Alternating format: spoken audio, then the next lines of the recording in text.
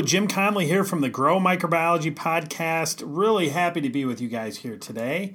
We're going to do some fun things on this show. I'm going to bounce around a little bit, but I'm going to start off with an article that I came across that I thought might be of interest to you, one that I think would be a good discussion point for your students in class, and one that I can relate to. For those of you who know me, I like recreationally to play some hockey every once in a while.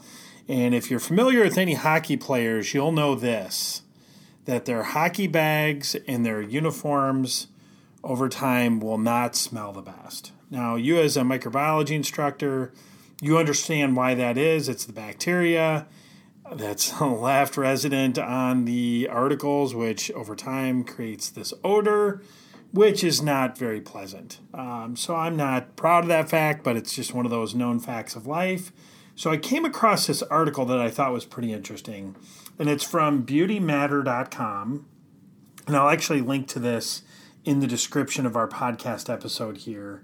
And this is where I think maybe you might have this as an example where you might want to share this with your students, maybe discuss it, because there's a lot of things I think in here that you could have some unique discussions about. So this is actually written by Kelly Kovac, and she's looks like from the Insight Tech and Trend section of Beauty Matter, and the article title is "Could Probiotic Clothing Eliminate Body Odor?" Very interesting, and I've seen a lot of things on this over the years, but she talks about in her article about Rosie Broadhead, who's an apparel designer that specializes in using biomaterials, and she takes into consideration the skin's interaction with clothing. She's leveraging her knowledge of science and technology to impact the future of fashion, which I think is pretty cool.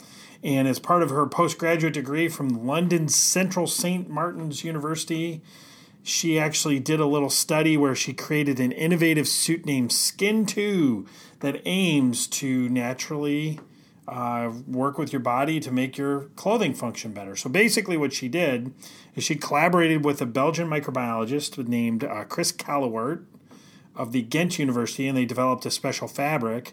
And the way the fabric works, according to the article, is when activated by sweat, they have an integrative live probiotic bacteria that's said to reduce body odor, encourage cell renewal, and improve your immune system.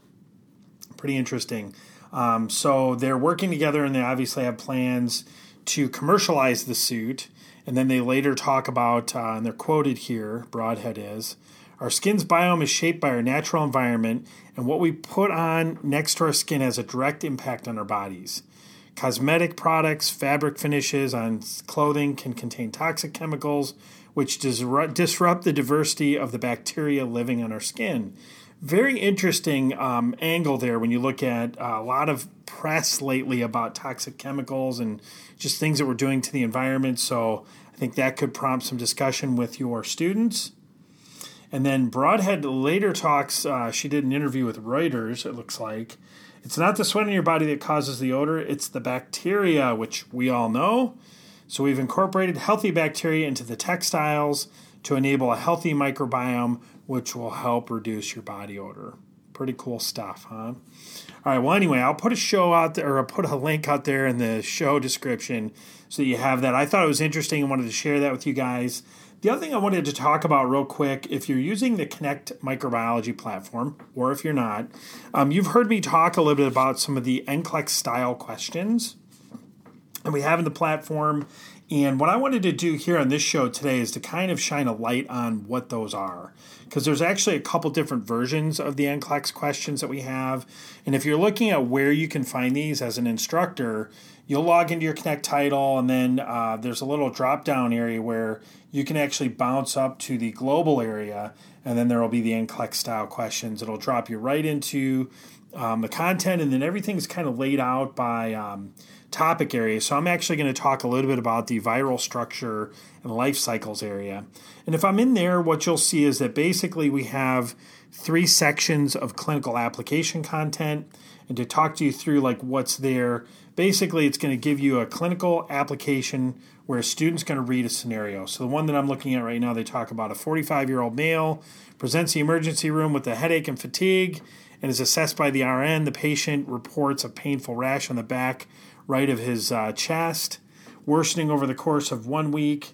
The patient also reports an unusually high level of vocational stress in the past month. And then the RN will examine the rash, which appears to be red with small blisters. And then his vital signs and all that are stable, but his temperature is 102. And then what will happen is the student will then be presented with some concept check questions where they're going to have to answer what they think is happening. Is it shingles?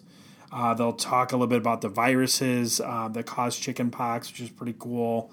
And then they'll do some medical team tests, talk a little bit about that. And then they'll address the treatment options.